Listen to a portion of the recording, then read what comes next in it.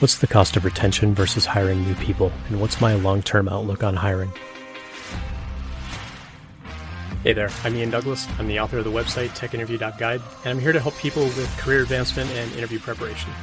My live stream on Twitch covers topics such as company research, how to build resumes and cover letters, applying for the job, getting through interviews, and what to do during negotiations.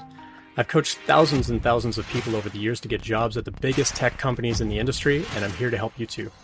The following episode is taken from a longer live stream event and may contain interactions with other people in chat. Check out the end of the episode for more information. Let's get to it. Tech Titan says, I've been at the same company for 23 years. The biggest downfall to that is they don't always reward those with loyalty versus hiring off the street. That is true. You're more likely to get a higher salary coming in off the street. There have been stories where someone's like, I got tired of not being paid enough, so I quit, I left, and then I came back like a year or two later and I made like way more money. Sometimes they don't know what they got until they lose it. And some companies, when you say like, hey, I'm thinking about leaving, then they scramble. Suddenly, then there's money. My feeling with that is if you tell a company like, hey, I'm thinking about leaving because I'm not happy with my pay, and they're like, okay, bye. And then you leave, that's one thing. But some companies will say like, well, wait, we don't want you to leave. Like, we'll pay you X dollars more. It's like, well, but you didn't pay me that money in the first place. Suddenly now you can pay me that money. Like some companies are like, oh, we can't give you a raise. We can't afford it right now. But then when you threaten to leave, suddenly they've got money to pay you. That's what feels weird to me. Because as a business, like as a hiring manager, I have a responsibility to the business to pay you as little as possible. That's just the reality of it. We have a bottom line. I've got a budget that I need to stick to, that I need to follow. I need to pay you as little as possible so that I've got more budget for other things that we need to do within the business. And it's an unfortunate part of the, just being in business. That's just the way businesses run. And so if they pay you less and they kind of give you some story like, oh, we really can't afford raises right now or this year, like it's the way it is. But then you threaten to leave and then suddenly they can come up with additional money. Sometimes it's a bad thing. Sometimes they'll give you that raise to try to retain you. But then they're like, well, if we actually hired someone else, we might be able to bring them in at less money, especially if you've been there for a really long time. So especially in the tech industry, I often tell people like, know your value, know what you're worth to others in the industry. It's way more likely that you're going to get a substantial raise by leaving your job and going and getting a new job than to stay where you are and hope that you get more than a cost of living increase. Because that's mostly what companies are doing. They're like, all right, inflation went up 8%, so we'll give everybody like an 8% raise. It's like, hey, pat us on the back. We just gave you this really nice 8% raise. It's like, yeah, I can afford the same amount of groceries as I could like last year. Like it's not, you didn't really give them a raise. You're just letting them sustain, really. And it's like I said, it's an unfortunate part of the business, but it's part of doing business. So yeah, Tech Titan, I agree with what you said. A lot of companies are willing to pay more for new talent coming in than to retain the talent that they have. And the unfortunate part with that is if there's a high enough turnover where people are leaving every 2-3 years, you end up losing a lot of internal knowledge and something we call brain drain, where you're losing all the people that know how all these things work. You're losing all the people that built these things, that know the architecture, that know what's going on.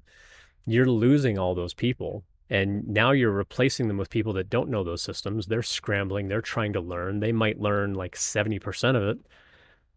And the stuff that they don't know, they're going to go reinvent. And so you're spending extra time and wasting a lot of extra time trying to reinvent all that kind of stuff to then turn around and 2 or 3 years later, they leave. And now the people coming in only learn 60 or 70% of what they knew, so unless you're like constantly innovating, constantly inventing, like a lot of your old systems are just sitting around collecting dust, digital dust.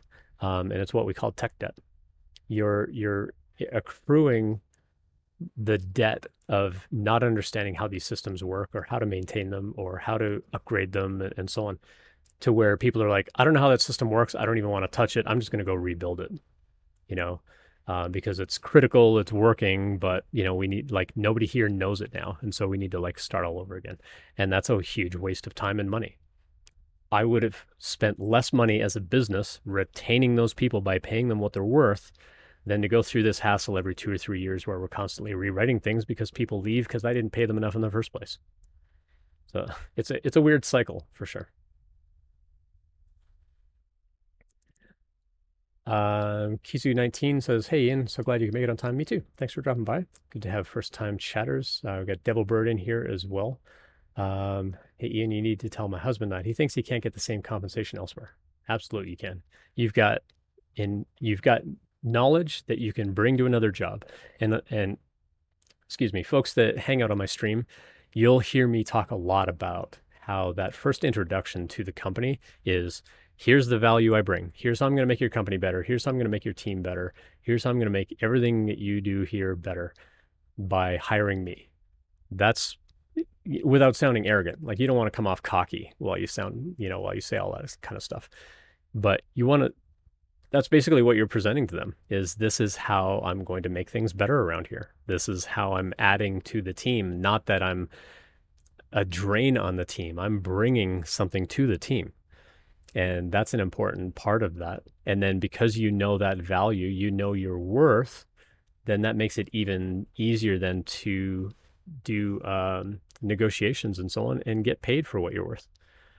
And in the tech industry right now, like, yeah, there's a lot of news reports that came out. It's like, 15 to 17,000 jobs lost in the tech sector alone last month. Folks, there's still like 3 million unfilled jobs in the tech sector. So okay, those 15,000 people are going to have new jobs within a month. Like, it sounds easier than it is, especially if you're new in tech. If you're new in tech, it's much, much harder to get a job. But if you've got experience in any kind of industry, you can carry that experience to the next job and show that employer how you're bringing that value and that knowledge and kind of a different perspective on things for how they do it. Whatever they do, whether it's tech or not, you can still bring that value to that other company and show them how you're going to make things better. And then you can negotiate on that for money. Shalom, good to see you. How are we all doing tonight? Well, I'm doing good. Paying your employees as little as possible isn't smart business sense if you're looking past your annual budget. Yeah, that's true, Faint Signal. That's exactly what I was saying. It would be cheaper for me to give people the money they're worth and retain them than to have like a constant churn and worry about retention and have all these new people coming in every year, 2 years, 3 years, and have to train them, teach them all these different systems, let them explore and learn all these things on their own because all the people that left took all the knowledge with them. And now they're going to struggle and it's going to slow my business down. They're more likely to reinvent something that we've already got because they don't even know that we've already got some other kind of system already made for that. They're more likely to go waste a bunch of time and money rebuilding all that anyway. I might as well have kept the person. So yeah, you're right. It's if the distance that they're looking is their annual budget, it's a really poor way of doing business. But that's what we're seeing in the tech industry right now.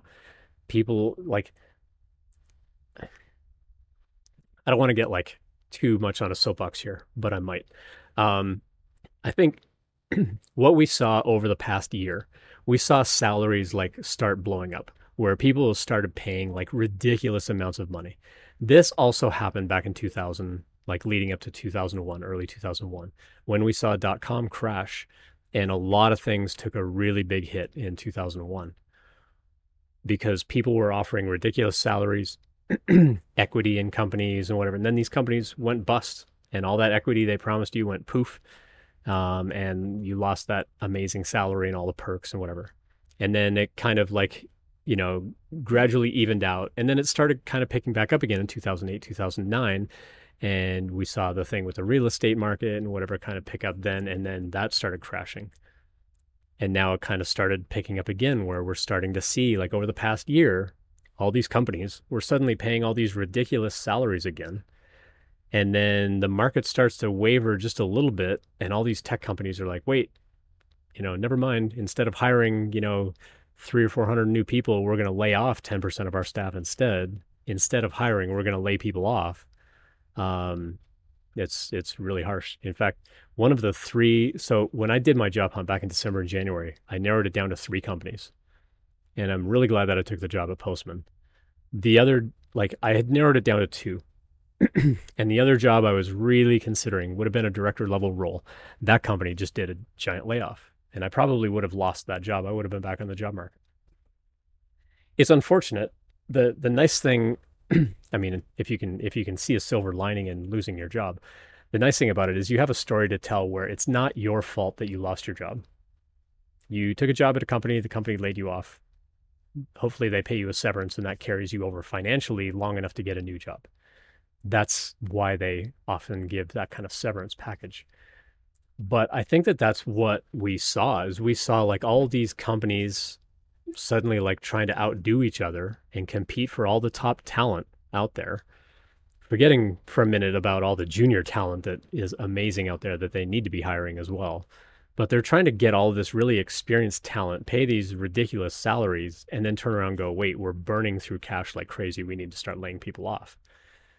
Well, do they lay off the senior devs that they're paying these ridiculous salaries to that they just hired, or do they lay off other people that have maybe been around and maybe haven't advanced? Or do they lay off the junior devs because they're not as effective or efficient as the senior devs? Like, you don't know what's going to happen there. Or do they just kind of do sweeping, layoffs? And it's unfortunate that we're seeing that happen. And I don't know that that cycle is ever going to go away. I see it happening over and over again in the tech industry. I've been doing this for 26 years. This is the third or fourth like major swing that I've seen, at least the third, where companies started trying to outdo each other on salaries and perks and compensation packages and the whole bit. And then suddenly something happens in the market and these companies either go bankrupt or they just lay off, 10, 20, 30% of their staff to try to stay afloat as a business. And then, they're all over the news and they get bad press and whatever. And, some of them change their name. Some of them change what they do. Some of them fold. It's just the reality of it to some degree, but I've seen it at least 3 times now. And it's ridiculous to watch. Like from an outsider's perspective, like when I was doing this job hunt in December and January and one of these companies was offering like, I think the total comp package was like $350K. And I'm like, that's a dumb amount of money to pay me for what I'm going to be doing at that job. Like, that's like double what I should be making. And it feels weird to say that too. That means some of that's kind of my imposter syndrome kicking up. I mean, I've been doing this a long time.